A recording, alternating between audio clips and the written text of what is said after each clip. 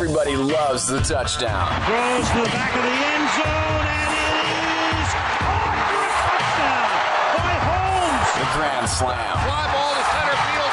Ethier has done it again. It's a grand slam. The buzzer beater. Gets it to LeBron for three for the win. Yes! LeBron James at the buzzer! But how did those players get to that moment? And who built the venue and signed the contracts? Each week we dig into the business side of sports and give you the answers. This is Sports Business Radio. Now, from our studios in Portland, Oregon with Sports Business Radio, here's your host, Brian Berger. Well, thanks for checking out the only show in the country dedicated to covering the business side of sports. Glad you could join us. Got a busy show coming up for you today. Segment number one, David Benoit with footballmarkets.com. They're launching on August 28th. They will change the way that you consume the NFL. We'll hear about the unique undertaking of footballmarkets.com coming up in segment one with David Benoit. In segment two, Jason Cole from Yahoo Sports. He covers the NFL. Are we going to have replacement officials to start the NFL regular season? We'll talk that and other NFL news and notes with Jason Cole from Yahoo Sports. Then we've got John Aaron from the Sports Business Journal. He's the sports media reporter. We'll look back on the London Olympics. How did NBC do? How was the coverage? Is this the last time we'll see tape delay? We'll talk to John Aaron from the Sports Business Journal. After that, it's Sam Amick, our friend from SportsIllustrated.com. He covers the NBA. The Dwight Howard trade finally made. Dwight Howard to the Lakers. Will he remain in Los Angeles and sign a long-term contract? What does that do to the Lakers? What does it do to the landscape of the NBA?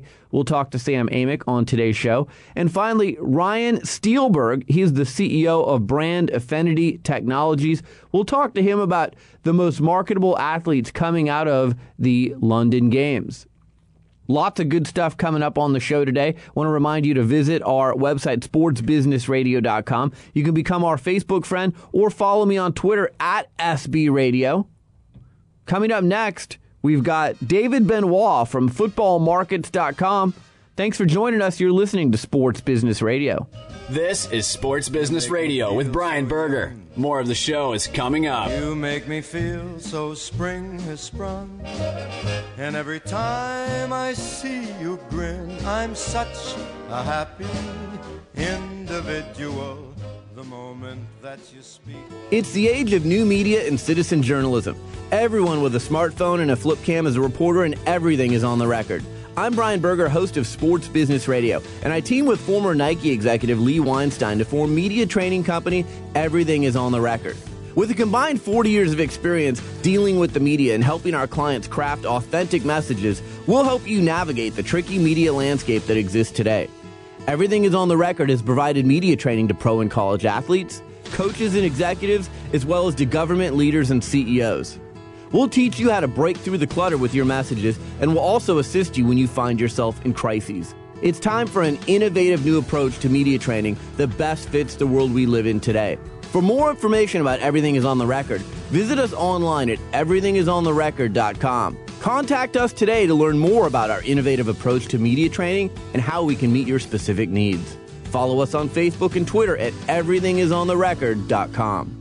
The website is sportsbusinessradio.com. My guest is David Benoit. He is the Vice President of Marketing, Sales, and Business Development for a fantastic new website that's getting set to launch here very, very shortly, footballmarkets.com. David, how are you? Brian, thank you so much for having me. I'm doing great. I'm really excited to be a part of your show. Thank you for having me. So why don't we begin by telling the listeners how you and your partners came up with the idea for footballmarkets.com and what footballmarkets.com will bring to the marketplace? Gotcha, absolutely. Well, this entire concept was started by my partner and very good friend, Rodrigo Quintanar. He and I both attended the DeVos Sport Business Management Graduate School program at the University of Central Florida back from 2009 to 2011. While we were there, he came up with the concept of, instead of doing points and drafting players like you do in traditional fantasy sports, he came up with the idea of buying and selling shares of players using virtual money much like you would do with the stock market. Now, there are a couple of other games that are out there that are like that, but the differences that he came up with is the off-the-field aspect, specifically highlighting the philanthropic endeavors of some of these athletes. Too often we get wrapped up into the players on the field, and when they're getting in trouble, he came up with the idea of highlighting some things they do that are important to the community. After he decided to bring myself in, as well as our former director, Dr. Bill Sutton, once he got us involved, we then changed it to a more inclusive social media site where it's a social media site for pro football fans, people who love watching pro football. You get the customized news and content of your favorite teams and players. You can socially interact and compete with your friends in the trading room as well as the betting room, and then ultimately get rewarded from brands that you typically love and trust. So it became an all-inclusive thing, and since then it's been very exciting, and we've pieced together some great things that we think a lot of our users and fans will really enjoy. Now, you talk about highlighting some of the good works in the community by some of the players. How will you do that?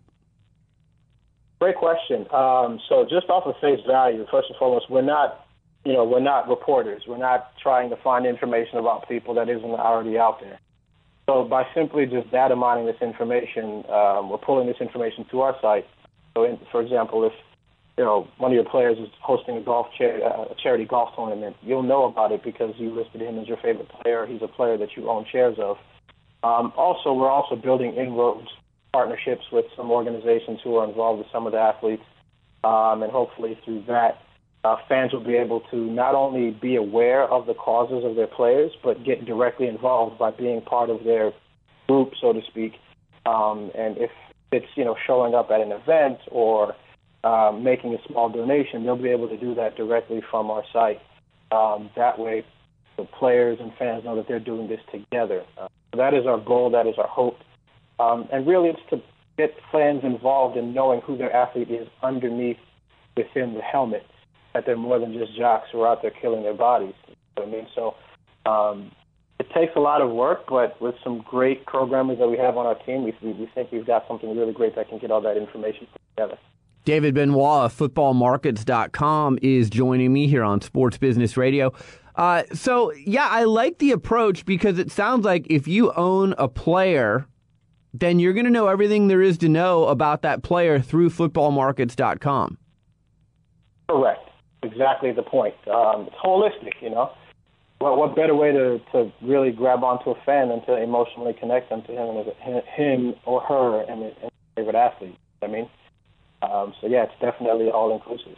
How do you set prices for the players? Is it based solely on the on-field performance? Do you use any of the community PR value points to value a player on footballmarkets.com?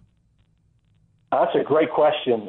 So what we did is we took the past 3 years' performances of these players, in-game performance, as well as their playoff performances, and gathered all of their analysis, as well as projections for this year. We averaged that out, but not only that, we also took into consideration, for example, their Twitter followers and their fans on Facebook, as well as their history in terms of off-the-field activities. So all of that goes into our pricing per share.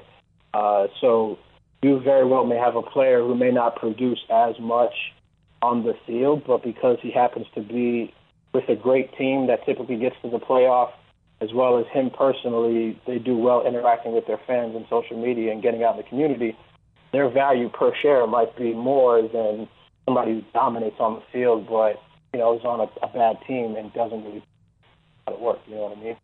Now, I know you're getting set to launch, but I assume that you've already priced your stocks. Can you give us any kind of a hint as to who the high-priced stocks might be? I don't want to spoil it, but I understand. If you had to make me say, I will say that the usual suspects are the ones that are up top in terms of the elite quarterbacks. You've got your Tom Brady's, your Aaron Rodgers, your Drew Breeses. There is, actually Rob Gronkowski is averaged out in the top 5 in terms of value, and he's not even, in terms of typical traditional fantasy sports, you think of running backs and quarterbacks. Rob Gronkowski's a tight end, but because of his appeal and some of the things that he likes to do, off the field, things of that nature. That's why he's up there, and he's with a great team. So not only can you buy and sell shares of players, but you can also buy and sell shares of teams. So, some of the top teams in terms of value, the Packers, Patriots, Saints, that type of thing. And once again, to anyone listening, this is all virtual money. It's all fun. It's a great way for you to mess around with your friends. Really have a great time. But then the payoff, the reward, is you're going to establish partnerships with various companies, and you can get points towards getting things from those various companies. I guess talk about the if you are beating your friends, if you're doing a good job buying your stocks, how does it pay off for you? That's a great question, Brian. What we're planning on establishing is something we call the Deals Room. It's a very unique way for fans or quote-unquote investors, that's what we call our users, to get rewarded for their social interaction. So as you mentioned, we're in the process of building partnerships with a number of brands where they will be able to give discounts based on levels. It's a level-based system. Get discounts based on your performance. For example, if you're at level 2, it'll be maybe 10% off a purchase, for $50 at X company. But as you progress in terms of competition, you'll go up to level 7, and that 10% deal grows to 40% off. So really it's incentivizing you to compete, communicate with your friends, and the reward being that you get access to these brands and at a higher discount the further along you go. I'd probably say the most unique part of our Deals Room, Brian, is that it's not independent of every user. For example, your performance is based on everyone. So if you're doing well and your value's going up, you're sharing stories, you're commenting, you're placing bets in our Deals Room, but somebody else is doing more of that at a higher rate or doing a better job at it, their level is going to be higher than yours. That can very well change. You know what I mean? You have the ability to control the level that you're at. Incentivizes you to really participate in the Deals Room. David Benoit of footballmarkets.com is my guest. You can find Football Markets online at footballmarkets.com. They're getting ready to launch. Also, they're on Facebook, facebook.com/footballmarkets, and on Twitter @footballmarkets. Again, I know a big part of this effort is getting the chatter going on your various platforms.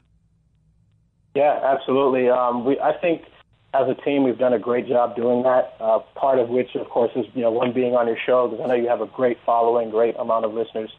But I think we've done a lot of different things, whether it's sharing different content. We just released a YouTube video basically explaining what Football Markets is and why it's a great way to really connect with your friends around the country, as well as really getting people involved in the industry. We've been in contact with a number of writers and bloggers who that we interact with, whether it's on Twitter. We plan on having some of their pieces on our site. So we're doing a lot of different things. We're really excited. August 28th is the big day.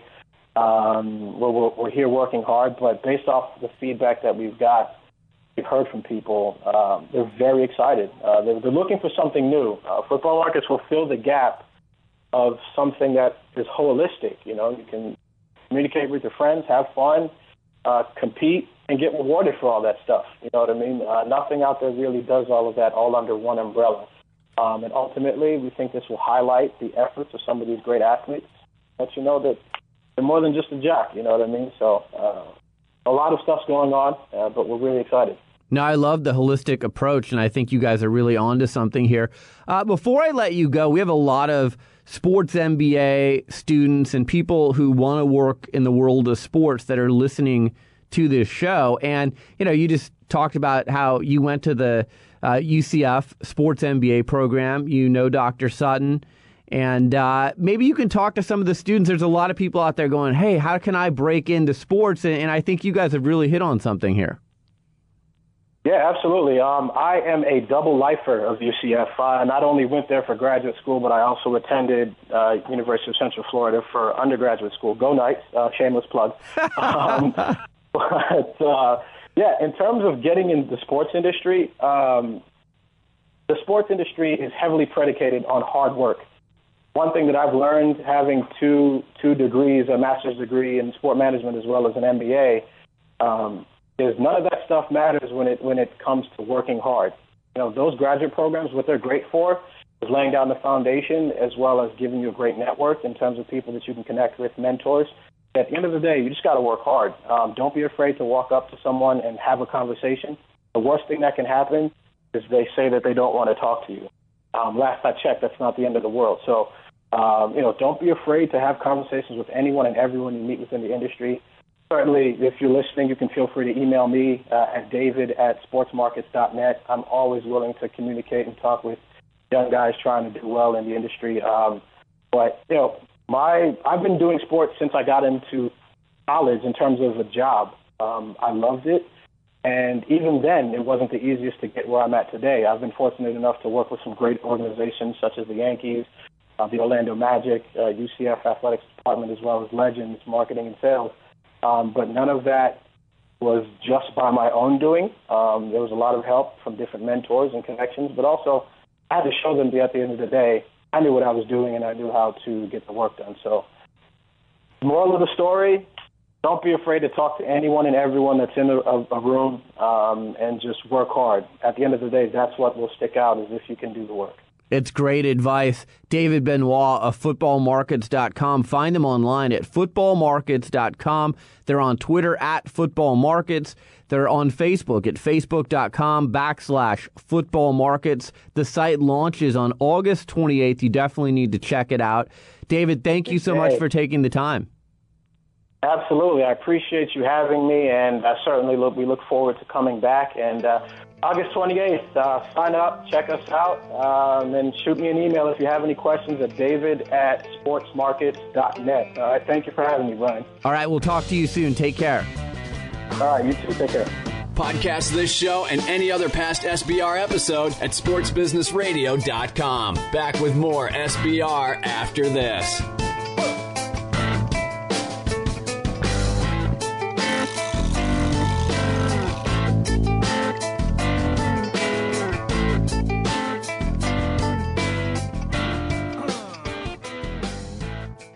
Sports Business Radio talks to the people who call the shots in the world of sports. Brian Berger goes one-on-one with the biggest names. My guest is David Stern. He's the commissioner of the NBA. It is always a pleasure, Brian. Bill Hancock, he's the executive director of the Bowl Championship Series. I'm happy to be here. Thanks for having me. Dallas Mavericks owner Mark Cuban. Mark, thanks for joining me. My pleasure. My guest is Mickey Loomis. He's the executive vice president and general manager of the world champion New Orleans Saints. Pleasure to be with you guys. Mr. Allen, thanks for joining me. Thank you. My guest is Mark Emmert. He's the president of the NCAA. Oh, happy to join you. My pleasure. My guest is Eric Spoelstra. He's the head coach of the Miami Heat. Brian, appreciate it. Glad to be on the show. Mr. Nicholas, it's an honor to have you on Sports Business Radio. Thanks for joining us. My pleasure, Brian. Visit sportsbusinessradio.com And subscribe to our free iTunes podcast. Follow us on Facebook and Twitter, and stay connected to the business side of sports. Only with Sports Business Radio. This is Sports Business Radio. Let's talk some NFL here with one of my favorites, Jason Cole of Yahoo Sports. Jason, how are you? I'm fantastic. What's going on, Brian? Oh, not much. Just a beautiful day here in Portland, the kind of day that we wait all year for. So we're happy around these parts. A little sunshine there in the great Northwest. Exactly. I just got back from Arizona. I was in Arizona all last week, and we had a day where it was 122. So this is nothing by comparison. Yeah, it's a little bit more pleasant. Oh, I don't know how I grew up in that heat. Hey, let's talk Andrew Luck. I know that you spoke with him over the weekend. You saw his performance. Should we put a lot of stock into that and say this is the guy that we thought was the number one pick, or is that too much pressure to put on one game? 16 passes is 16 passes. I think the one thing you can say is, from a preparation standpoint and a readiness standpoint to walk out on a field and direct the team, yes. Is he going to be that great? 142? I mean, come on, let's not, those are absurd numbers. And the first play was an absurd, you don't get 63-yard touchdowns off screen passes very often. They caught the Rams in an all-out blitz. The more important thing is he knew how to react against all-out blitz on his very first play. That's what you need to take into account. Yeah, and he just seemed to be in control of that offense. The vibe he gave off was very he had a lot of leadership out there, it looked like. Yeah, no, look, this is a guy who is as prepared to play at that level as any human can be from a intellectual reaction, understanding of what you're trying to accomplish standpoint. That's why he was the number one pick. But look, there's a lot more that goes into it than that. I mean, it's, you have the right people around you. I mean, look, their offensive line is not very good. They got Winston Justice at left tackle. They got Samson Satelli at center. That's not a great combination of guys to have in front of you. They don't have a deep threat on the outside. The running back position is, for lack of a better term, if that's even a term. So, there's a lot to do there. I think that the one thing you can say is they did not function very well last year, even at their best moments. They're going to function better this year. Are they going to score enough points to win on a regular basis? Probably not. So, but they're going to function because the quarterback knows what he's doing. Jason Cole of Yahoo Sports is joining us. I read your story on Luck. I thought it was interesting. He's turned down marketing opportunities. We see RG3 and others out there making deals for marketing opportunities. Sounds like Luck said, no thanks, I'll deal with that later. Let me get acclimated to being a pro football player first. That is exactly what he did. That's what he told his agent, who also happens to be his uncle, and said, I'll deal with that later. I want to be good at football first. And I think that's a very mature approach. I don't blame somebody like RG3 for taking the money for doing a commercial, but at the same time, sometimes if you're a more subdued type of character, which is what Luck is, I don't think he's an out there type of person. I think you want to wait a little bit before you do these kinds of things and extend yourself too much. Other than Luck, who has impressed you in the preseason thus far? Well, RG3 was really good. I mean, it was only 7 passes or 6 or whatever it was, but I thought he looked good. He threw the ball great. Well, last night was tragic. Horrible. Yeah, that's not good. And, 7, when you see the Patriots and the Saints play a 7-6 game, you're wondering, would they only play for 5 minutes? I mean, so there wasn't a whole lot else out there that really struck me as fantastic. I thought Peyton was fine, but he was fine. It wasn't like, wow, this is fantastic. Did you saw the game last night? The replacement officials, it looked like a few times they had a hard time determining where to mark the ball. It was like a comedy of errors from the officials. Well, they're not very good at it, and they're not used to the speed of the game, and they're under a microscope. Then again, when was the last time you ever said that officials did a good job? That's true. Well, I guess maybe we appreciate the quote-unquote regular officials a little bit more now that they're not there. Well, I think we're putting them on a level just because we're expecting these guys to be, Keystone cops. And so whenever they are, whenever they do the slightest thing wrong, they're bad. And I'm not saying that they're great officials. I mean, but let's put this in perspective. There is no special skill that is required to be an NFL official. Okay, you can't. It's not about jumping high or running fast or throwing a ball. It's about, do you know how to make a call, and are you used to the conditions of an NFL game? These guys, or one woman, are not ready for that, and it's going to take them some time, but they can get there. And that's the thing that the regular officials need to remember: they're not irreplaceable. They can find people to do that job, and frankly, 6 figures a year for a part-time job, pretty good deal. You were saying last time you were on the show that these officials, the regular officials, make between $100,000 and $200,000 a year. I think, yes, that's correct. The average salary, I think, is close to $140,000 a year. That's a pretty good, quote-unquote, part-time job, right? Because you're doing it 5 months of the year. You can go do something else the rest of the year. You're not even really doing it 5 months a year. You're doing it 20 weekends. You have a couple of weeks. I mean, it's not like you're sitting there officiating in the middle of the week. This is truly a part-time job. Now, it's a high-pressure one, and there's a lot goes with a lot of responsibility, and you have to be the best at what you're doing. There's no question about that. But it's still a part-time job. Most of these guys have other jobs somewhere else. So, leverage? No, not really. Jason Cole of Yahoo Sports joining us. He covers the NFL for Yahoo Sports. Cedric Benson to the Packers. I'm kind of intrigued by that signing. What do you think of it? No, it's okay. I mean, he's a backup. I mean, they're they'll get through a few games with him until they get some people healthy. But look, they're not sitting there winning. They're not winning a championship based on their ability to run the ball. They won a championship 2 years ago with Starks in the backfield as a rookie. So they can make do. I mean, Cedric Benson's a competent running back.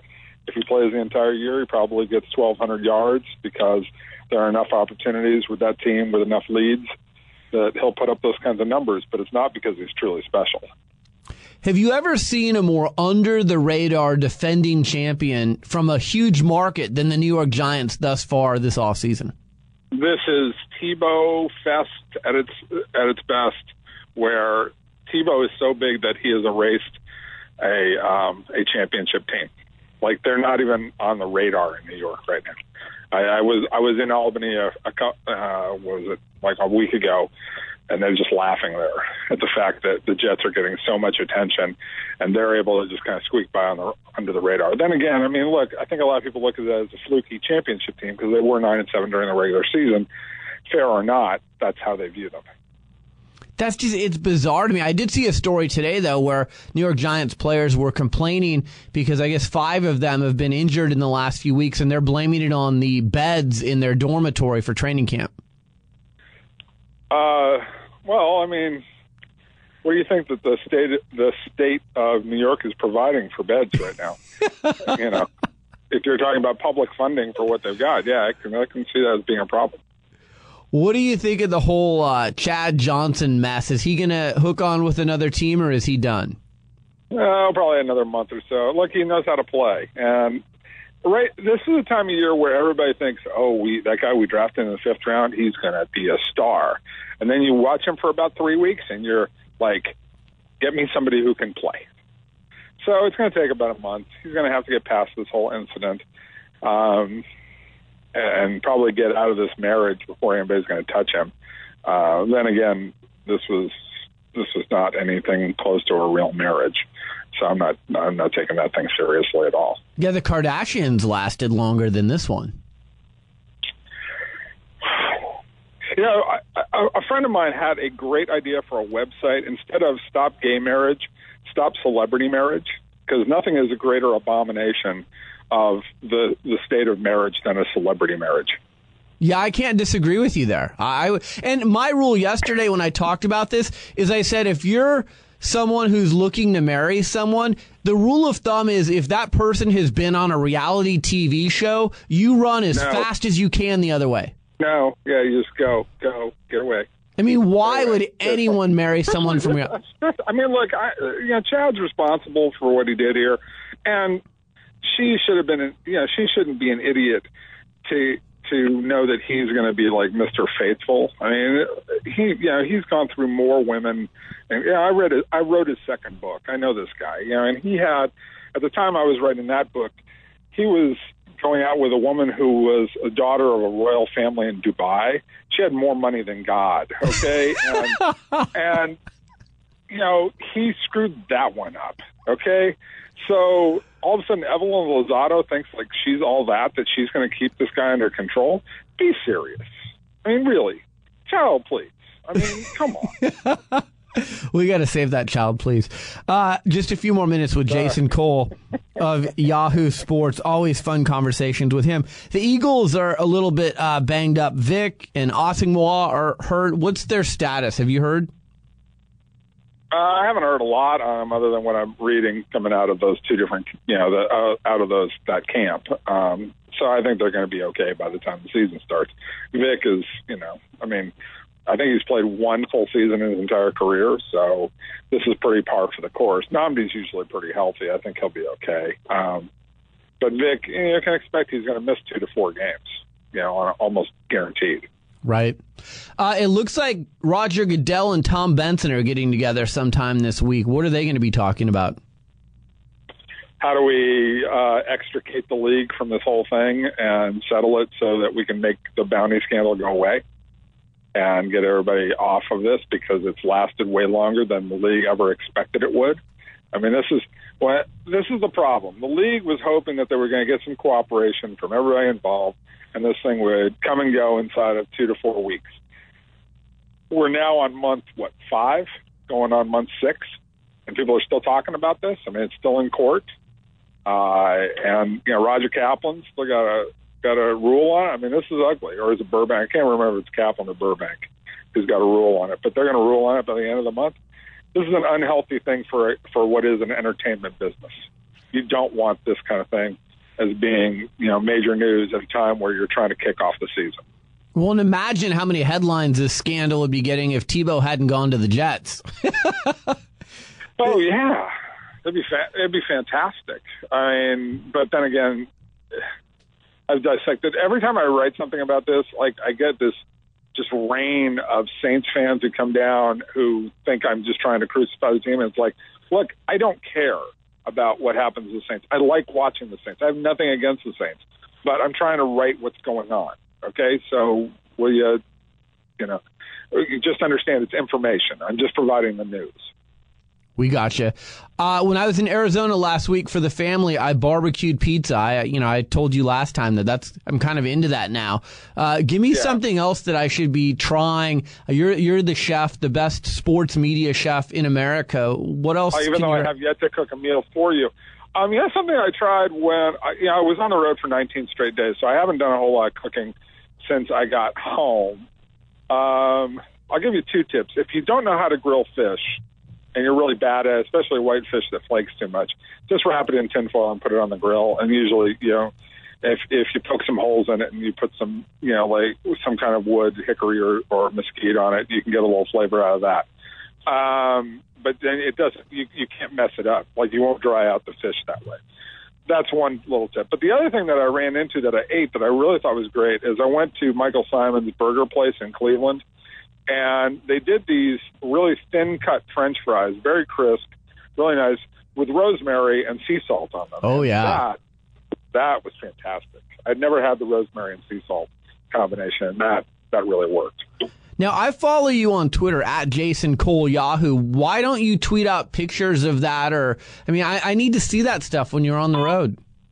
I guess I find the people who send out tweets about the places they eat, and I'm sort of bored by that. I don't know. I guess maybe I should tweet a little bit more about stuff like that, but if there's a demand, maybe I'll try a few of them. I sent out one. I ate at this place, John's on 2nd, I think, or John's on 12th in New York City one night, and I said something about how I had such a great meal, and everybody's like, "Oh, you probably got comped on the meal." It's like, no, I paid my own bill. Okay, I didn't get comped.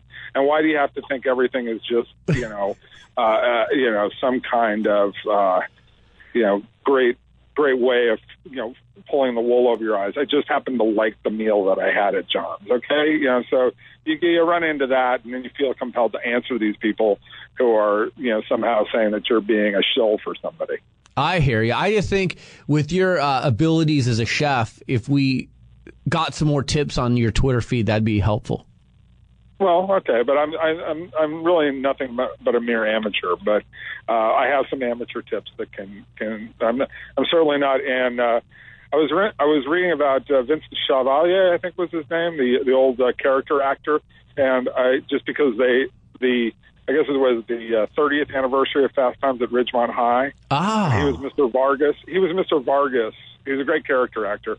He was Mr. Vargas in Fast Times at Ridgemont High. I was just kind of looking it up because I knew he died like 4 or 5 years ago. But what I also rediscovered is that he had written 3 cookbooks on Italian cooking. I thought that was a really cool thing. Last thing before I let you go, Horseshack died today from Welcome Back, Kotter, and I was doing a whole thing in hour 1 about TV of yesteryear was so much better than TV today. Now it's reality TV. It's crap I don't even understand. Horseshack was he was great, and Welcome Back, Kotter I thought was a good show. So did you watch Welcome Back, Kotter? We're going down a road here, Brian, where we're exposing an awful lot about just how old we are. Okay, I got nothing to hide. Well, I got nothing to hide either, since I've got a senior in high school who's about to head off to college. but not in a year, hopefully. But yeah, Welcome Back, Kotter was pretty good. But there was a lot of really bad TV back then too, especially if you if you look at it again.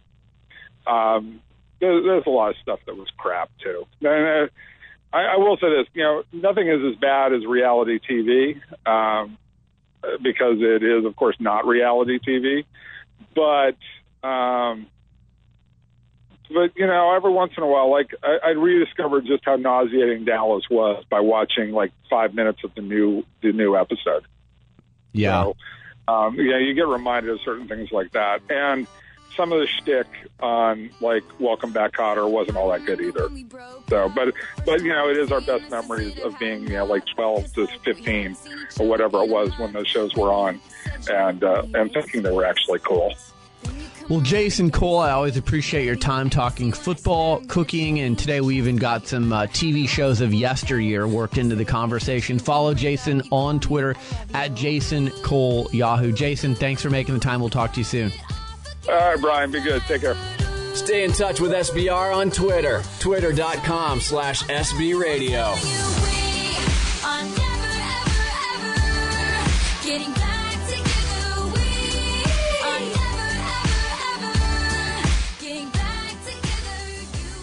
Hi, this is Brian Berger, host of Sports Business Radio. It's no secret that we're battling a tough economy these days. It's more difficult than ever for companies to position their brand in a unique way and reach their target audience. Sports Business Radio can help you, though. Sports Business Radio is syndicated in markets nationwide. Our popular podcast is regularly rated in the top 100 business news podcasts on iTunes and has listeners around the world. But our radio network and podcast aren't the only places your company will receive exposure when you join our family of sponsors. We'll also give you exposure via sportsbusinessradio.com and at our new Sports Executive Speaker Series events, which feature a conversation with a key decision maker from the world of sports in front of a live audience. And best of all, we can expose your product to the big name guests that appear on our show. We'd love to have you on our team. Please contact me at Brian at sportsbusinessradio.com or at 503-701-2215 if you're interested in becoming a sponsor of Sports Business Radio. Back to Sports Business Radio with Brian Berger. Let's go now to the phone lines. John Aaron from the Sports Business Journal, media reporter for them, joins us. John, how are you? Hey, Brian. I didn't need that intro, Sugar Ray, Barkley, and now me. This is a... Hey, you're a big hitter. You belong in that company. So you went out to London for the beginning. I saw your tweets with pictures from the opening ceremonies. Being there in London, give me your take on how London did hosting the games. London is just such a fabulous city to start with. And I thought what was unique about the games being in London is that London is just so big that the games didn't overtake it. You could still get to pockets of London where you wouldn't even realize that the games were there. And I think that was, just a pretty cool way of experiencing the Olympics. Everybody was worried going in about transportation. Everybody's worried about security. And what ended up happening was in London, they really scared everybody about how bad the streets were going to be and how bad public transportation was going to be, that all the Londoners pretty much took off. And it was as uncrowded a London as I've ever seen, which was a huge surprise. And it was actually really nice to be able to walk around, the city without these throngs of crowds that they typically do have. Yeah, I read stories of businesses, hotels, restaurants that had depended on big income this month from the Olympics, and they were really disappointed that they didn't get those projected numbers. Yeah, cab drivers that we took said that their business was down about 20-25%. The restaurants that we went into said they weren't sold out, and their business wasn't nearly as brisk as they were expecting. So yeah, the center of London wasn't doing nearly as well. Although this happens, I think, at most Olympics, and you do see a bump over the next 2 or 3 years where people want to get back and people want to do stuff like that. John Aaron of the Sports Business Journal is joining us. Let's talk about NBC. Twitter was ablaze with people's perspective on NBC's coverage. NBC fail. I love it. Exactly. Yeah. I mean, this was really the first Olympics that took place during the 140 character age. Do you think, I read one of the pieces you wrote, I think it was this morning, saying that you thought this would be the last Olympics that would be on tape delay. Do you think 2016 will be able to watch everything live? Yeah, when I said last Olympics, I wasn't counting Sochi. I think Sochi, there will still be some tape delays there because there are sort of vestiges. But I think when it's in Rio, that's pretty much the U.S. Time zone. So I think that there won't be the same sort of problems there. And I think that in 2020, that by that time, who knows how we're going to be watching the games, if we're going to be watching it on our PDAs or on tablets or on the television. I think by that time, there will be no vestiges of it. I think what NBC has found is that, Twitter was spoiling it for everybody, and Facebook was spoiling it for everybody, and it was live online, and pretty much it was very difficult to get through a day without realizing that, say, the American gymnasts won the gold. You knew that earlier in the day, and still the NBC ratings were so high, so they now believe that actually helped the ratings. It certainly didn't hurt the ratings like they thought it would, but they thought it helped the ratings, especially once you knew that an American team was going to win. So it was almost like, fans that would tune in just to see the coronation, and they think that really did sort of goose the ratings a little bit. Maybe the most frustrating event for me that I couldn't watch live was that 100-yard dash. With the 100-yard dash, and if you went online to watch it and it buffered, it was only 9 seconds long, for goodness sake. Yeah, you missed the whole race in the 9 seconds. Exactly, and I think that's a problem for NBC's brand. I mean, NBC. You think about ESPN's brand, and ESPN is they will show it to you live. They are there and they exist for sports fans, and decisions that and it's not always true. They want to make money too, but the decisions that they make are to give sports fans content where they want it, when they want it. And NBC now runs a risk of saying, well, we are existing for our advertisers and we're existing for a business case. And, they both realistically want to make money and are there for business.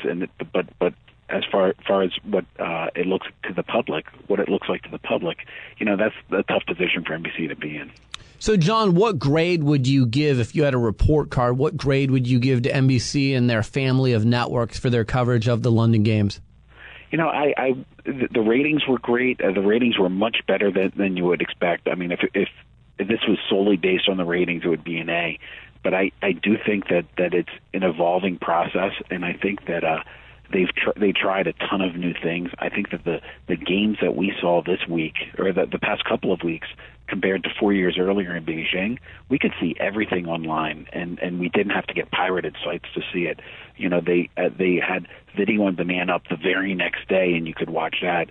I think that they took a lot of big strides, but I think that there were still enough tape delays that really infuriated viewers. I mean, last night, for instance, they tape delayed it, and then they stopped it to throw a show in, and then they continued it afterwards. I mean, it was preposterous. It was an impossible way to watch the closing ceremony. So if I were to give them a grade, I would probably give them a B, maybe a B minus.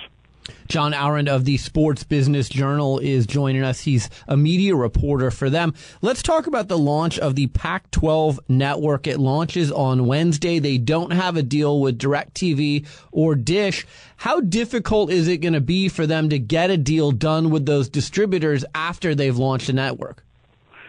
Well, it depends on what they launch with. I think they're going to have enough live game content that it will create a little bit of fan interest, and DirecTV will want to get that. I mean, one of DirecTV's marketing pitches is that they're there for the sports fans. If you're an avid sports fan, you want to get DirecTV and you want to get Sunday Ticket, and they have every single channel that you can imagine. So I find it difficult to believe that they will be that they won't carry at least the national network. All the other regional feeds, I can't see them having enough space really to carry. Dish Network is another horse. I don't see them really paying for this content, and I think that they have made a strategic decision not to pay for high-priced sports content. So I don't see them going on Dish Network anytime soon, but I would be shocked if DirecTV doesn't have something done within, the next month or so. We're seeing more and more conferences in collegiate sports launch their own networks. What do you think of that strategy? I think that it's a very good strategy for conferences and for schools to control their own rights. And, they need to get the rights to football games and basketball games in order to convince cable operators to carry them. But in a lot of cases, like if you take a look at the Big Ten Network, or it's hard for people to see the Longhorn Network, but it is out there. It's for these sports that never see the light of day. It's for the volleyball or the baseball, and you generally don't see these types of sports on TV. And this is where it really helps out those Olympic sports. How about the reality TV shows? I was saying earlier in the show, HBO put their money on the Miami Dolphins. Showtime put their money on the Miami Marlins. Definitely no shortage of compelling dramas and storylines with those two franchises so far. Yeah, that's great. It's crazy. The Ocho Cinco, although it goes by Chad Johnson now, I suppose, is the ratings for the next Hard Knocks are going to be through the roof, I would imagine. And I guess VH1 just announced just within the hour that they had a reality show with Chad Johnson that was all set to go. It's already been cut. They've already done all the filming, and they've put that on the shelf. So they've canceled that as well. It's the Hard Knocks. MLB had one with the San Francisco Giants on Showtime. The Hard Knocks also, HBO also did it with the NHL, and I think the leagues are looking at this as a great way to market themselves and to just let viewers get in behind the scenes.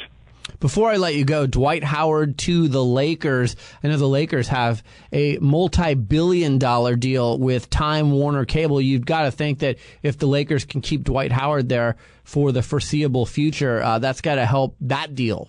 That's huge. It's similar with Jeremy Lin going to Houston. The Houston rights just went to Comcast. So I think when these new TV deals take effect, I think that there's a lot of pressure to keep the teams performing at an above average talent level. And the Lakers, with Kobe getting old, and they looked like they were sort of on the downside. So it'll be interesting to see if they're able to be one of the top teams in the NBA. But with Dwight Howard and Kobe on it, they'll certainly be one of the top draws for the next year or two.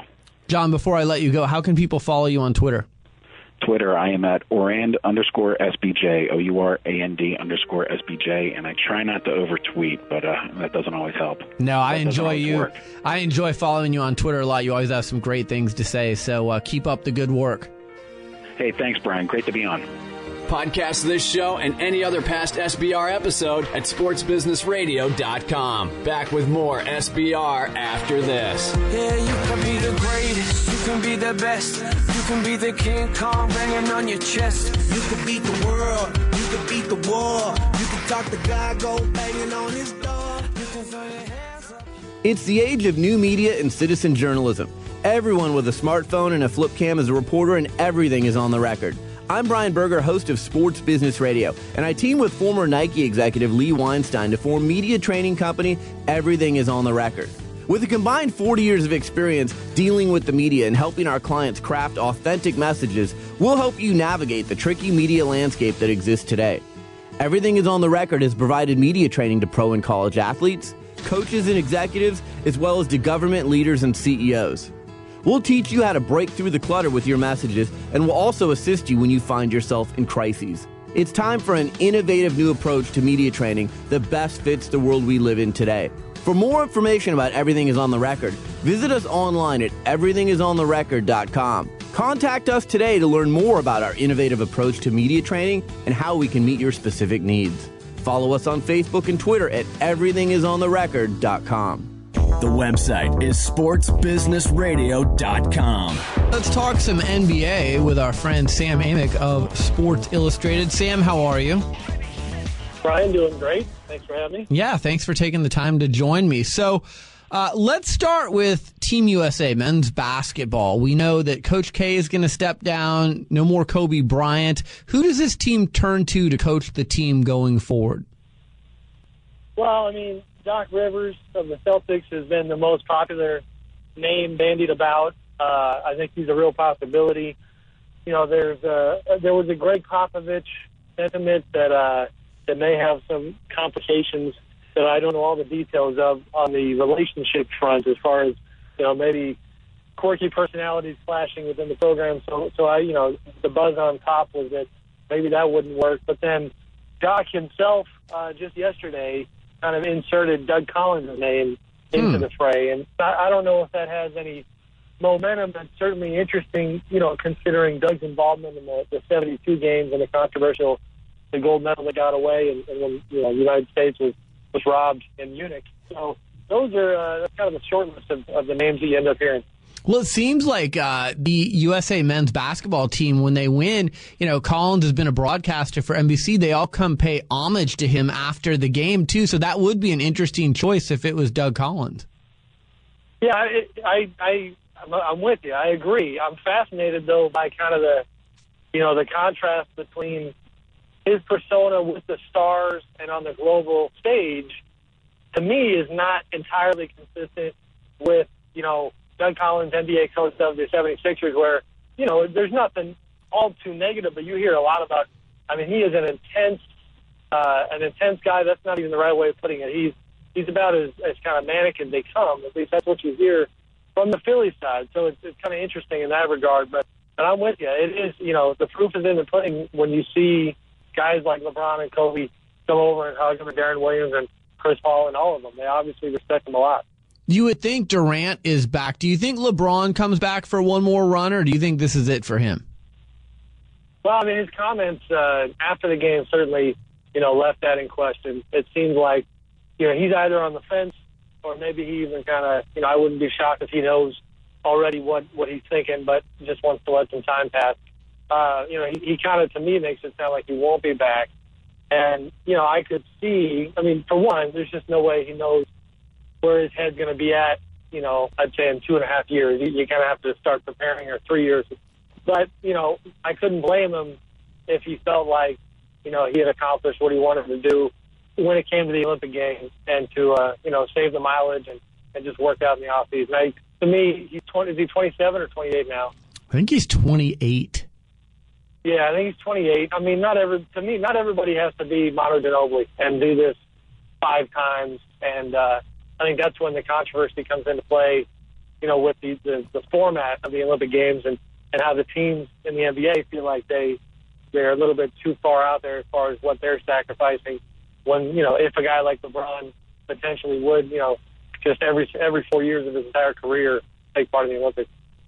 Do you think that this may have been the last time that we see NBA players represent Team USA in the Olympics? Do you think we go back to amateurs? No, I don't, and I'm mainly just leaning on the reporting of my colleague Ian Thompson of SI had broken the story like 4 or 5 days ago that it's not expected that a rules change will take place by the time 2016 rolls around in Rio. But 2020, you know, as far off as it is, remains a possibility. There was a lot of pushback on that 23 and under idea from the players, from, you know, a lot of players not only on Team USA but internationally.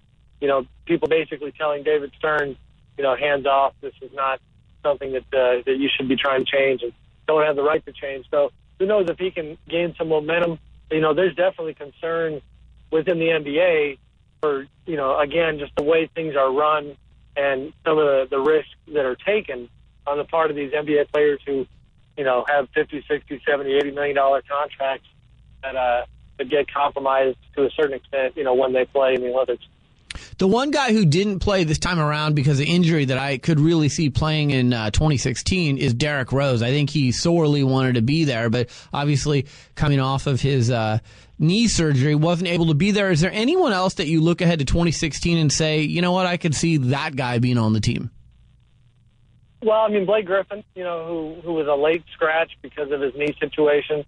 You know, if he, it's a big if because of his history, but if he is relatively healthy for the next 4 years and there's not, you know, as many red flags as there have been in the last couple of years, that's a guy that I could see taking part. You know, Dwight Howard obviously did not play because he had back surgery. I I don't know anything information-wise on this front, but I would just personally be surprised to see him play 4 years from now because, you got a back problem, you've got the size, and he's a big guy that at that stage in his career, I don't know that the cost-benefit is there. I'm drawing a blank on, there was another very significant name that was scratched from these games. Who am I leaving out, Brian? LaMarcus Aldridge? No. There you go. I'm leaving somebody out. There's another star, because somebody tweeted the other night that, this is when you know that Team USA is back to being a healthy program, because they lost 3 legitimate stars. Well, Dwayne Wade was lost. Thank you. Yeah, that's what I'm thinking of. Dwayne obviously has got miles on him, and so I don't see him coming back 4 years from now. So, we'll see. I think when that time comes closer, what you'll see is clarity in terms of who may or may not be playing. And then, if the talent pool is just not deep enough, I think then you'll start to feel the pressure being applied to those guys, maybe like LeBron, who may be on the fence, because they can say whatever they want right now. If it looks like they are endangering the gold medal that is now back to being, the standard, then, you better believe there's going to be pressure for them to play. Sam Amick of Sports Illustrated is joining me.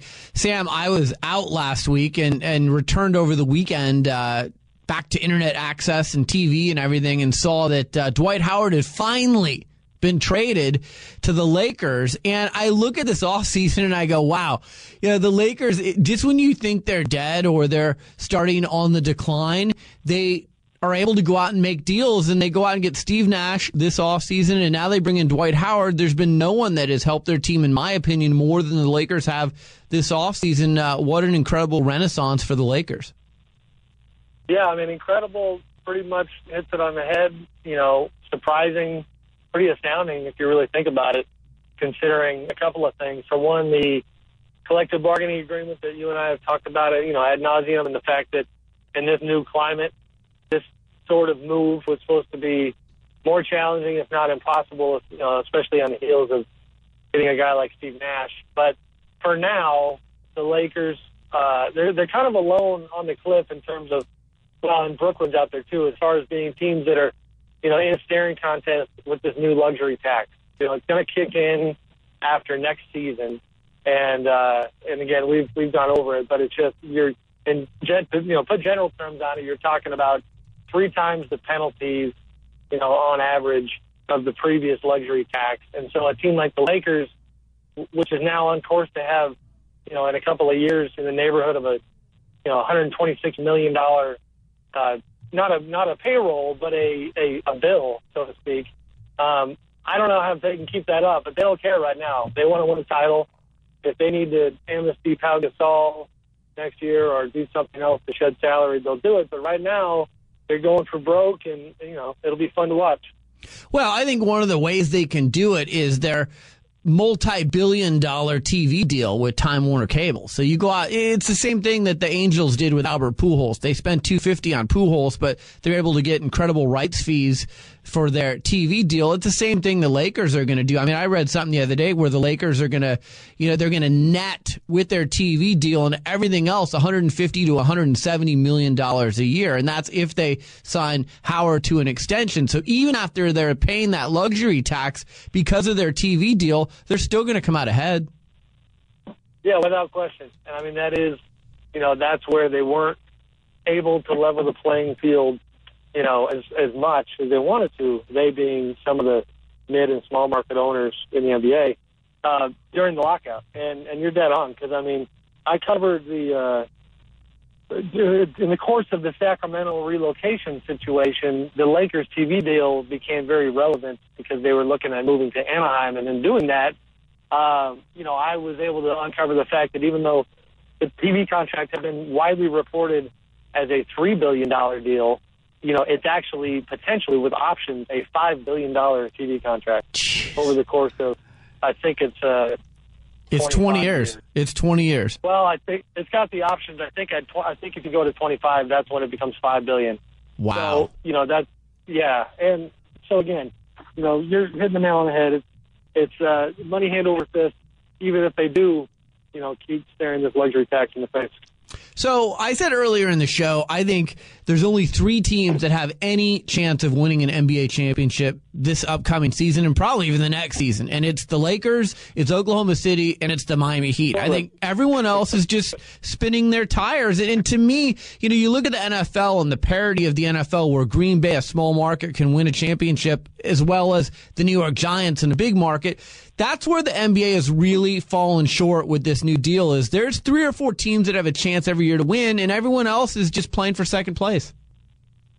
Yeah, and, and I feel for small market fans, mid-market fans, the Portland, the Sacramento's, Memphis, New Orleans, going down the list. I mean, you're right, and maybe, I don't know, maybe it'll change. Maybe the Lakers, because listen, the last year and a half, 2 years, the buzzer on the league was that the Lakers were finally becoming cost conscious. Lamar Odom trade to Dallas was a salary dump, or so we thought. That trade exception wound up being used in the Steve Nash deal, so that wasn't true. But, I don't know, if that doesn't happen, if this is the course that they continue on, then to me, the Lakers are intriguing in a vacuum this year. But, beyond that, I would say you can't get to the end of this CBA quickly enough because I think more changes would need to be made. If you're Dwight Howard, and we know he's Sybil, he has a hard time making up his mind.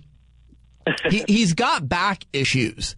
Don't you sign an extension sooner than later? Because worst case scenario for him is he comes back this year and he's got more back issues. And now next summer, people are really leery of signing him to anything long term. Why wouldn't you just take that extension in LA with the Lakers now?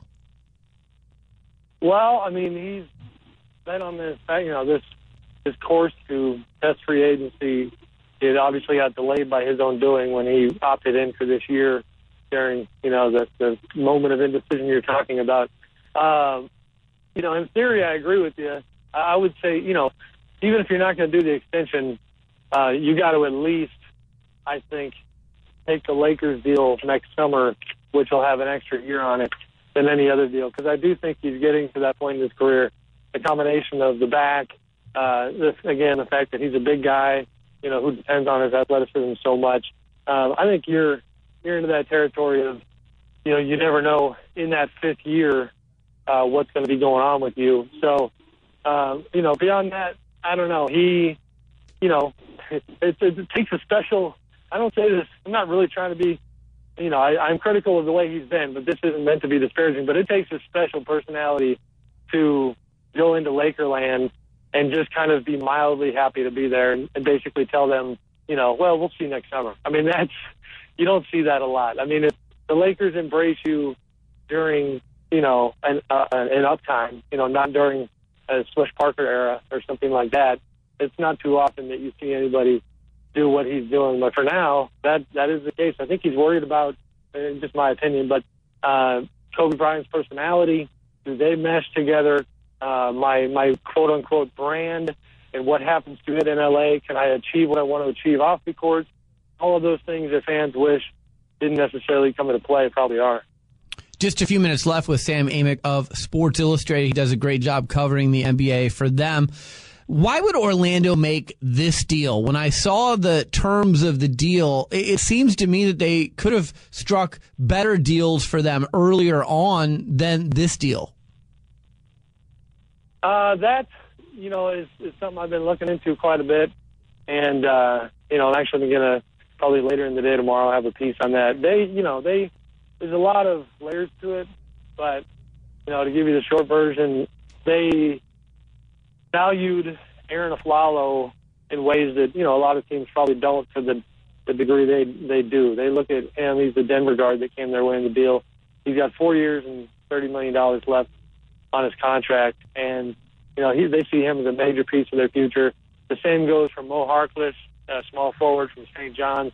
He got drafted 15th by Philadelphia, came their way in the deal. They think he's their small forward of the future. So even though these are not household names and far from stars or even above average names, these are guys that the Magic identified as valuable pieces for their future.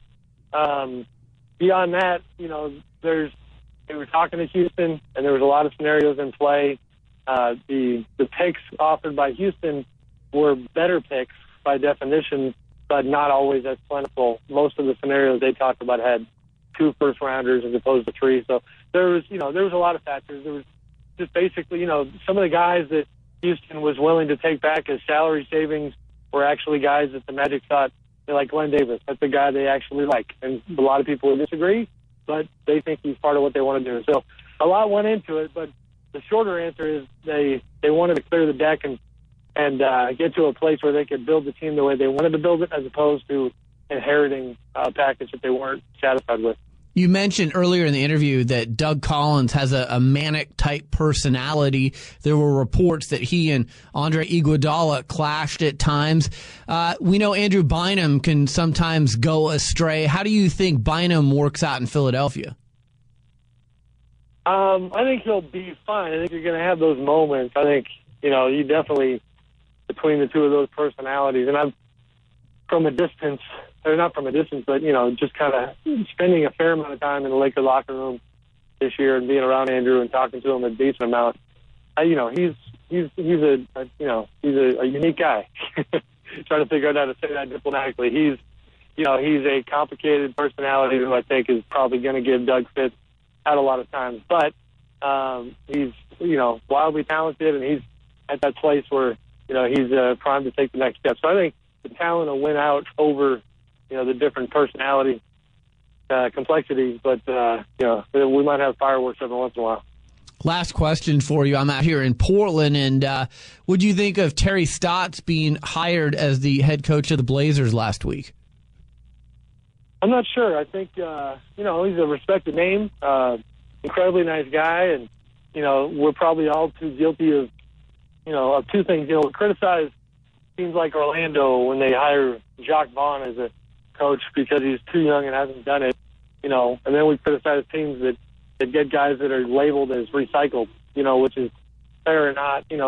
Terry's been a head coach before, and so that was some of the instant reaction was, why are they going back that well? But what I do like about it, aside from, again, Terry having a lot of respect is an important thing, and LaMarcus Aldridge said a bunch of very nice things about him after the hiring, is the fact that, I'm just fine hiring guys who come from winning environments, and that's where Terry's coming from. Dallas and Rick Carlisle is one of the best in the game. And so, Terry already had plenty of, experience of his own, but, sitting side by side with Rick like he has recently, can't hurt either. So we'll see how it goes.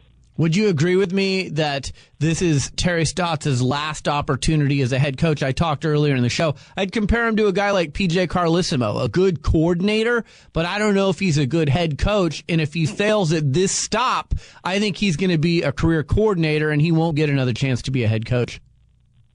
Yeah, that's probably the case. Funny story. I don't know that I'd ever met Terry before until Las Vegas Summer League just last month. And I met him with another reporter, and we were sitting there chatting. And again, just his whole vibe comes off as so friendly and genuine. And so he was very nice. But it was funny because the other reporter was Gary Wolfel, who covers the Bucks in Milwaukee. He knows Terry, and he said something to him like, what do you think? You maybe have another shot in you? And he wasn't talking specifically about Portland. Well, admittedly, when he asked him that, I'm thinking in the back of my head, okay, you're saying that to be nice, but, I thought Terry wasn't going to get another shot, period. So, I'm with you on that. I was surprised, but not against the hiring. Yeah, it'll be interesting to see how it works out. Sam, before I let you go, how can people follow you on Twitter? It's at Sam_Amick. Thank you so much for taking the time. Always great to catch up. Almost 20 minutes of NBA gold and knowledge from you, so I always appreciate it. No problem, Brian. Thanks, man. Thanks, Sam.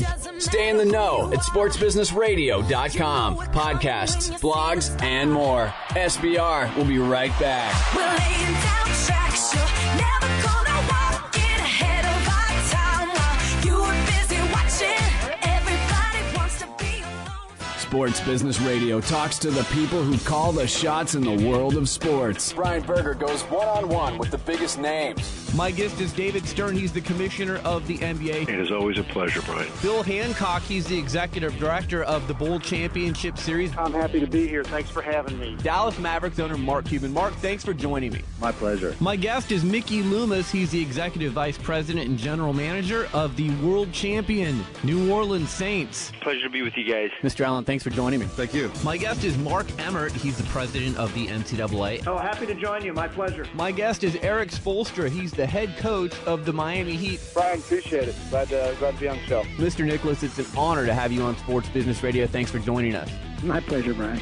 Visit sportsbusinessradio.com And subscribe to our free iTunes podcast. Follow us on Facebook and Twitter, and stay connected to the business side of sports. Only with Sports Business Radio. Back to Sports Business Radio with Brian Berger. Right now, joining me on the phone, Ryan Steelberg. He's the co-founder and CEO of Brand Affinity Technologies. He was recently listed in Sports Business Journal's 40 Under 40 as one of the best and brightest young executives in sports business. He's also been recognized by Fortune magazine as an innovator in the advertising space. Ryan, thanks for joining the show. How are you?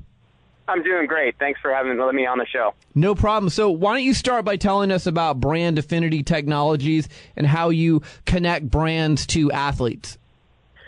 Simply put, we created a platform where we felt that the industry was underserving any of the celebrities and athletes that were not, if they weren't in the top 50 biggest stars.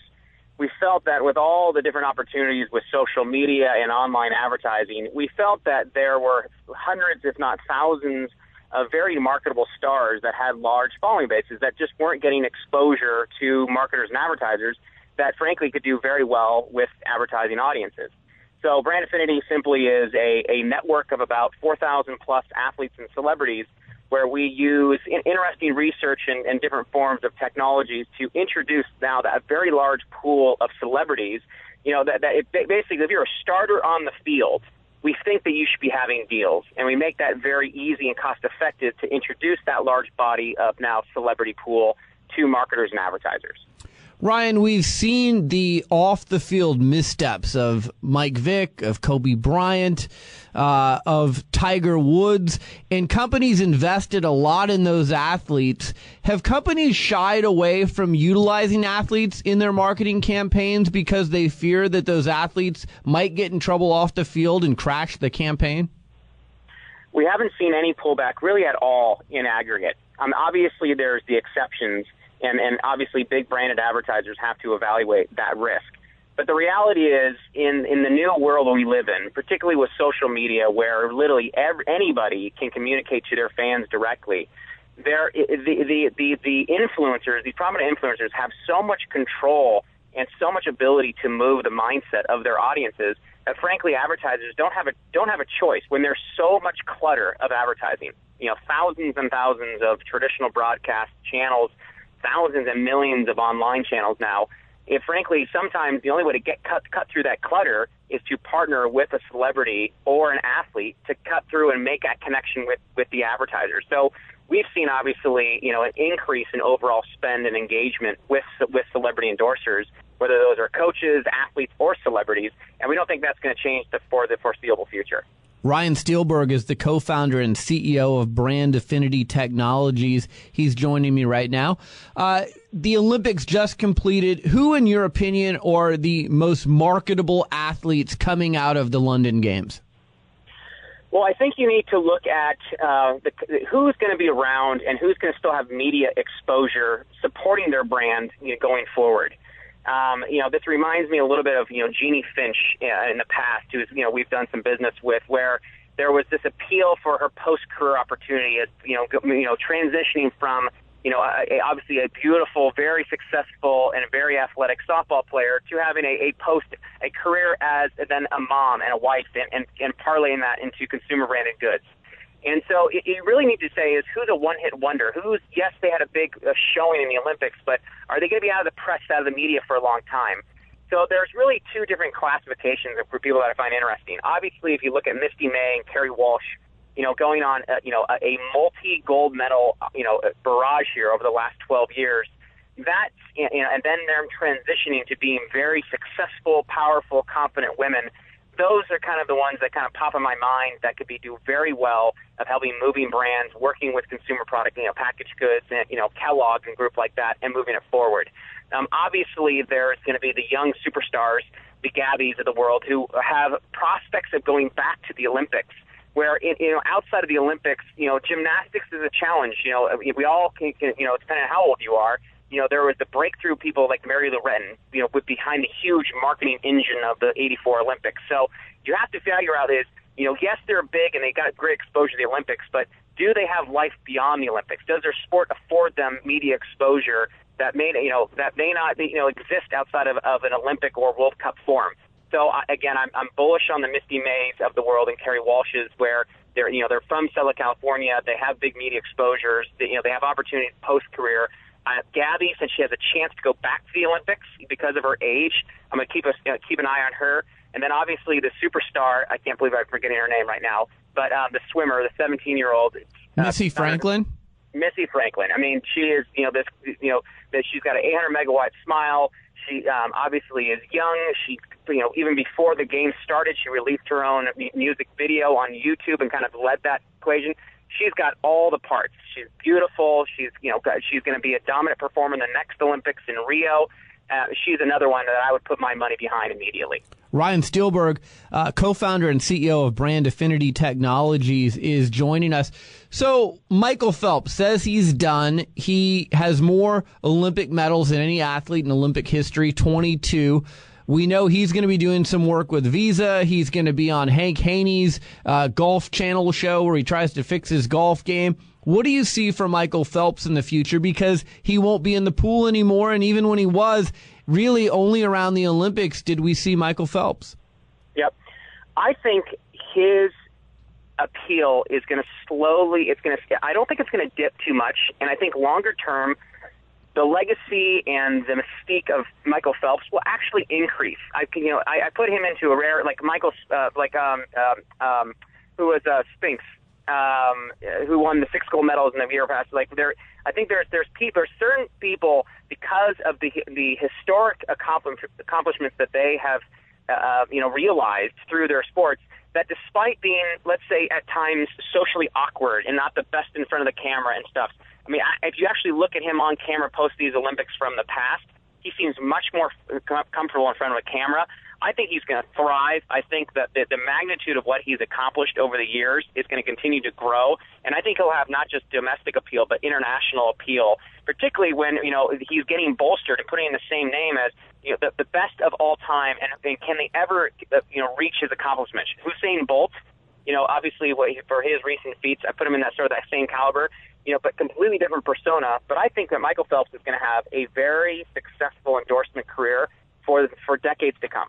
Yeah, Bolt's an interesting guy because he's kind of got that Muhammad Ali type personality, very, bigger than life type of guy, very confident, great smile, and he's in a sexy sport, track and field, the fastest man in the world. There's a lot of things you could do with him. Reminds a little bit of Prefontaine style, right? The big personality, back in the running. I think, the bravado disposition can be very, very effective for certain types of brands, but it's also the one I think that presents itself the most risk if he has a misstep, right? It's, don't want to, sort of talk too much about sensitive issues, but with Chad Johnson, formerly Ocho Cinco, or Johnson, then Ocho Cinco, now back to Chad Johnson, similar situation. Bravado can be very effective for marketers, but when you have that, when you live on the edge and you're so vocal and you're so into the Twitter sphere and everything, when you have missteps on or off the field, when you have that kind of personality, that presents a risk. So if Usain Bolt can obviously can keep his off the track life and situation intact and under control, I think that it presents an incredible platform to him to have a worldwide presence for a truly powerful endorsement career. But again, that bravado is powerful. It's a lever that will help him grow that economic base for himself. But it also creates the risk if there is a misstep. Just a few minutes left with Ryan Steelberg, co-founder and CEO of Brand Affinity Technologies. Ryan, if I want to work with Peyton Manning or one of the elite athletes in sports, how much can I expect to pay? There's a category of celebrity, and you named obviously Peyton Manning and a few others, that I would say, there's a huge jump where, if you want to engage the upper echelons of a Kobe Bryant or a LeBron James or a Peyton Manning, depending on what it is, there's like a key account cutoff. Because they have so much demand against them, frankly, unless it's not worth their time to even look at anything that doesn't have millions of dollars attached to it, millions. And so for smaller companies, if you're really looking at some of these bigger stars and you're like, how can I have the perfect product. I know they'll love it. You don't have $5 or $10 million to try to get them engaged.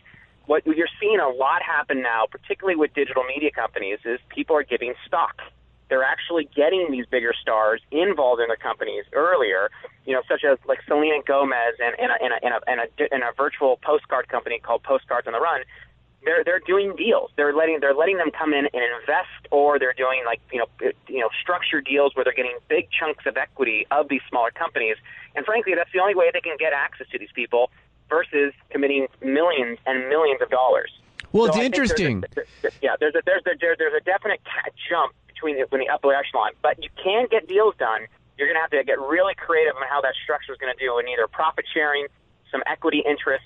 But if you just want to pull up the big checkbook, it's going to cost you potentially tens of millions of dollars. Well, one of the guys I think of is David Wright of the New York Mets, who took stock in Vitamin Water and did a campaign with them. Vitamin Water got sold to Coke, and he made, I think, over $100 million, which is far more than he would have made if he just came on as a strict endorser. Yep. And trust me, everybody knows that. Every athlete knows the Vitamin Water story, right? So that's where the bar has been set. And so you're seeing, again, it's venture capital, right? Just like the smartest money in Wall Street and the smartest money in Silicon Valley making investments into businesses, athletes have to think like that. That again, there's no guaranteed returns. If you're going to lend your brand to something, that's your currency. And so you need to make sure you have the right minds and the right managers around you to evaluate those, just like investment opportunities, because you can only lend your brand to so many entities before also you become at risk of hurting your brand or your brand starts to get diluted. So again, there's no difference. It's just currency. I have my professional, my brand equity currency, and I also have my capital currency, and you got to manage these investments accordingly. Last question for you. Tiger Woods lost a number of blue chip sponsors when he had his off the golf course missteps and dramas. How do you rate him now? Is he still an elite athlete endorser, or is he someone that you can get for a little less money? He is definitely still elite. He is still a definitive top 10, if not higher. And because you got to look at the attribute of the sport. Golf is worldwide. Obviously, what he done, there's without excuse, etc. But at the end of the day, there are different cultures worldwide, right? There are different perspectives of what happened, and that's just a reality. So, and the second thing is for us as fans, there are the story of the comeback, right? We obviously appreciate performance on the field and on the course. And we also understand that everybody has missteps. It's kind of the American way. Get up the mat, get yourself back up, repair your life, get your life in order, and get back in there. But there's one thing. You have to win, right? We don't, coming up a little short, because he set the bar so high that, because of those indiscretions and what's happened in his life, that frankly, I don't think he'll ever get back there, or even, let's say within a 20% margin of that opportunity for endorsement potential. He can potentially get up there, but he has to win, and he has to win consistently, because that's what we expected. When he had the unblemished record, and he was this, had the perfect persona off the course, as it was his incredible play on the course, is we had everything. Now, if we're willing to give you a chance, but anything besides an A+ execution, meaning winning majors and consistently, anything less is not going to do. That's Ryan Steelberg. He's the co-founder and CEO of Brand Affinity Technologies. You can find them online at brandaffinity.net. Ryan, I appreciate you taking the time to join me. Thanks, guys. Have a great day. This is Sports Business Radio with Brian Berger. More of the show is coming up. Just waking up in the morning and to be well. Quite honest with you, I ain't really sleep well. You ever feel like your train of thought's been derailed? That's when you press on, lean in. Hi, this is Brian Berger, host of Sports Business Radio. It's no secret that we're battling a tough economy these days. It's more difficult than ever for companies to position their brand in a unique way and reach their target audience. Sports Business Radio can help you, though. Sports Business Radio is syndicated in markets nationwide. Our popular podcast is regularly rated in the top 100 business news podcasts on iTunes and has listeners around the world. But our radio network and podcast aren't the only places your company will receive exposure when you join our family of sponsors. We'll also give you exposure via sportsbusinessradio.com and at our new Sports Executive Speaker Series events, which feature a conversation with a key decision maker from the world of sports in front of a live audience. And best of all, we can expose your product to the big name guests that appear on our show. We'd love to have you on our team. Please contact me at Brian at sportsbusinessradio.com or at 503-701-2215 if you're interested in becoming a sponsor of Sports Business Radio. This is Sports Business Radio. All right, we're back. Thanks for joining us on this edition of Sports Business Radio. Griggs, how's everything been going? And what do you think of the London Olympics? You know, I really enjoyed the London Olympics this year. It was kind of fun watching. I have an almost 6-year-old boy, and we got into it as a family, and it was really cool watching him watch it. And his big thing now, he loved the slow motion camera. So we do everything at the house now in slow motion. Which is pretty fun. Also, the underwater cameras. My daughter actually liked the underwater cameras, being able to see the divers and the swimmers underwater. So. Water polo was crazy underwater because their legs are just like these, going crazy. It's pretty awesome. Most marketable athlete for you leaving the London Games? I got to go to the U.S. soccer team. I think the girls, they blew me away. They're awesome. Wow. I just think, what's her name? The forward. I can't remember her name. Alex Morgan. Yes, Alex. Yes. She's now, I'm following her on Twitter. Yeah. Thanks to the London Olympics. So. Yeah, she's got a lot of followers on Twitter, too. So I watched the soccer team, and I was really into them, and I thought they're always fun to watch, and, you know, there's some good-looking ladies there, too. So. Yeah, and it will be interesting to see what happens to Michael Phelps in the future. Does he return to the pool? Does he really stay away? Is there a career for him in broadcasting? What kind of endorsements does he get? Same with Usain Bolt, who says he does want to run again in 2016. Thanks to David Benoit of footballmarkets.com. Thanks to Jason Cole from Yahoo Sports. Does a great job covering the NFL. Thanks to John Aaron from the Sports Business Journal. Covers sports media for them. Thank you to Sam Amick from SportsIllustrated.com. Does a great job covering the NBA. And thank you to Ryan Steelberg, CEO of Brand Affinity Technologies. Just want to remind you, you can always download our podcast. Just type in Sports Business Radio when you visit iTunes, or you can pull our podcast off of our website at sportsbusinessradio.com. You can follow me on Twitter at SB Radio.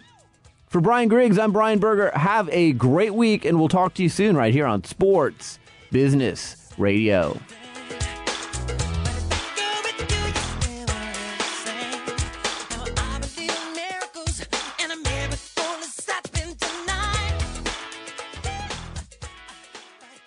It's the age of new media and citizen journalism. Everyone with a smartphone and a flip cam is a reporter, and everything is on the record. I'm Brian Berger, host of Sports Business Radio, and I team with former Nike executive Lee Weinstein to form media training company Everything is on the Record. With a combined 40 years of experience dealing with the media and helping our clients craft authentic messages, we'll help you navigate the tricky media landscape that exists today. Everything is on the Record has provided media training to pro and college athletes, coaches and executives, as well as to government leaders and CEOs.